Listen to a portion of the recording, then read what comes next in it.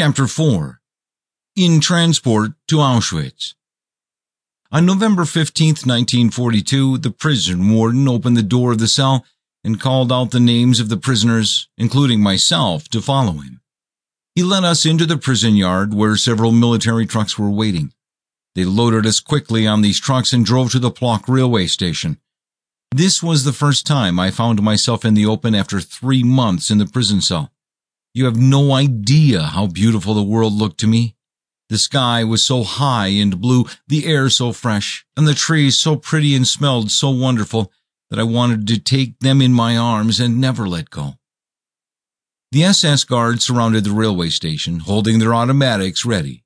As they were loading us to the train, several women were waiting with food packages. Among them I saw my mother as she tried to hand over a small food package to me, but the SS man pushed her aside as she tried desperately to say something to me.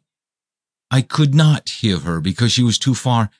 Thus I departed without ever saying goodbye to my mother, not knowing if I would see her ever again. A dull whistle penetrated the air. This was the announcement that traveling had started. Just like an animal that runs away with its prey, the train started and quickly slipped away. A groan escaped from my lips. I was feeling a horrible pain in my chest. If somebody came into this train, one would see a sad and desperate human being plunged in deep, nightmarish meditation. I heard the monotonous sound of bumping wheels, which harmonized perfectly with the atmosphere of weirdness. It seemed to me as if the trip lasted a whole century already.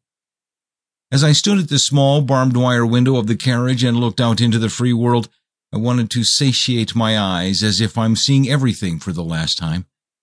I had the impression that I was sitting in a fortress, before which a film reel was moving with many colored pictures of the world that was saying goodbye to me. It looked to me as if the world wanted me to fill my eyes with everything because I would be seeing it for the last time.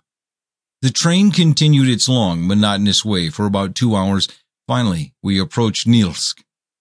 Everybody shook off the gloomy thoughts and rushed to the small window to look at the station. It was dark outside when we arrived at the station, and the train moved to a side track in order not to impede military transports. The place was deep in fog, and no sign of life was visible. The only people who reminded me of life were the German military police in helmets, armed with guns and bayonets. They led us to the city of Nasilsk's police jail. For security reasons, they handcuffed us in pairs. In the jail, we had to sleep on wooden platforms without mattresses. My wrist became so swollen that every move was very painful. After 2 days in that jail, they escorted us back to the train station and loaded us into prison carriages destined for Warsaw. We approached Warsaw. As soon as the train arrived at the station, they loaded us on military trucks and drove to Pawiak prison, which was located outside the wall surrounding the Jewish ghetto. During the week in the Pawiak prison, I heard loud explosions and gunfire coming from the ghetto. I was not aware that there was a Jewish uprising at that time. After a few days in the Pawiak prison, they loaded us on military trucks and drove us to the Warsaw West railway station. They loaded us quickly into the freight cars, 60 in each car in alphabetical order. A dull whistle penetrated the air. This was the announcement that traveling had begun. The train started moving and quickly slipped away. We were passing through various villages and localities quite unknown to me. When our train stopped at the station, I saw a transport of German soldiers who looked at us with contempt and hatred. They would have gladly hurled themselves upon us, whom they considered responsible for the fact that they had to leave their homes and say goodbye to their parents, brothers, and sisters. They had to leave their wives who had sobbed and their children who did not let themselves be wrenched away from their arms, crying, "Papa, don't go away." Now they have the satisfaction of seeing us weak, broken, and helpless. Following this station, we had been traveling so slowly for such a long time, it seemed that night has set in again. The nightmarish night has put everybody to sleep. We are approaching Krakow. There was no sign of life at the station except for the SS troopers with guns waiting for us.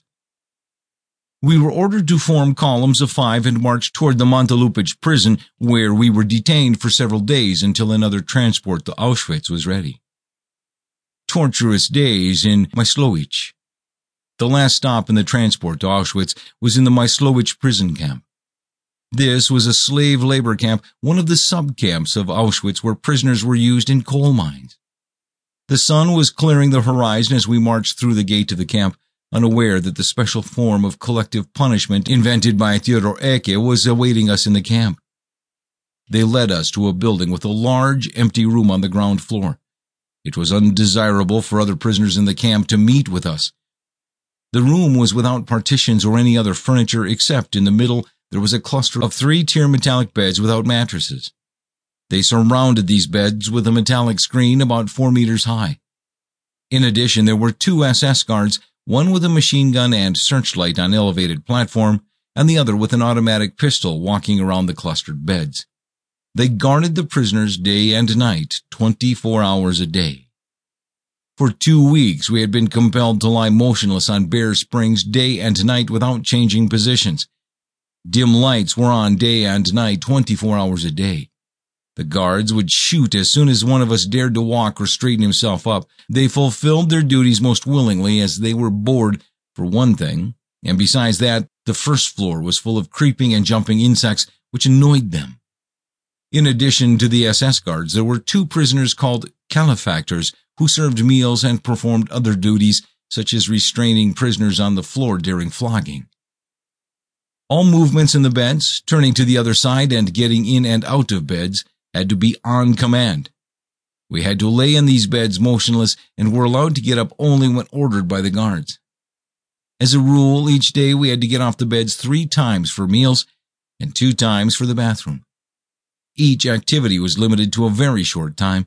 On the way to the bathroom, we had to imitate running with hands raised above our heads. Getting off and on these beds had been on command. When the SS guard counted to 4, 1, 2, 3, 4, all of us had to be lying motionless in the beds.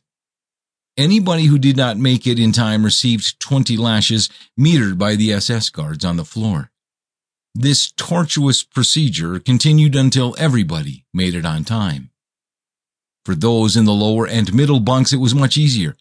However, for those on the top tier, it was more difficult, and those who did not make it on time received 20 lashes on the floor. One day, an older man who could not make it on time to his 3rd-tier bunk above mine was punished mercilessly several times. I felt very sorry for him, and on our way to the bathroom, I whispered to him that I am younger and I will make it on time, so we should exchange bunks. So the next time when the SS guard ordered for us to jump into the beds, 1, 2, 3, 4, he managed to get into the 2nd-tier bunk on time, while I made it easily onto his. Thus, he avoided further punishment. Prolonged lying in bed, motionless on bare metal springs for 2 weeks was an unusually cruel punishment with particular severe psychological effects. Arrival at Auschwitz. After 2 weeks of tortures in the Myslowicz camp, we were loaded into a freight car train destined for Auschwitz. In about an hour, the slow-moving train arrived at Auschwitz railway station. As the train stopped, a prolonged whistle announced our arrival. I realized that we have come to the end of our journey. A gloomy atmosphere seized everybody on the train. In the meantime, the SS guards had taken their positions around the train. Their commander reported that all sentries had mounted guards and the train could be unloaded. The commanding officer of the escorting squad, which had guarded the train on its journey, usually a police officer, handed over the list of prisoners in his transport to the SS officer of the receiving squad. As soon as the doors of the freight car had opened, the SS guard started screaming, "Raus! Raus!" We moved quickly and formed columns in rows of 5. Surrounded by the SS guards of the Auschwitz garrison, we marched in the direction of the camp. In about 10 minutes, we reached the camp gate with the large letters above it, Arbeit macht frei. Work will make you free.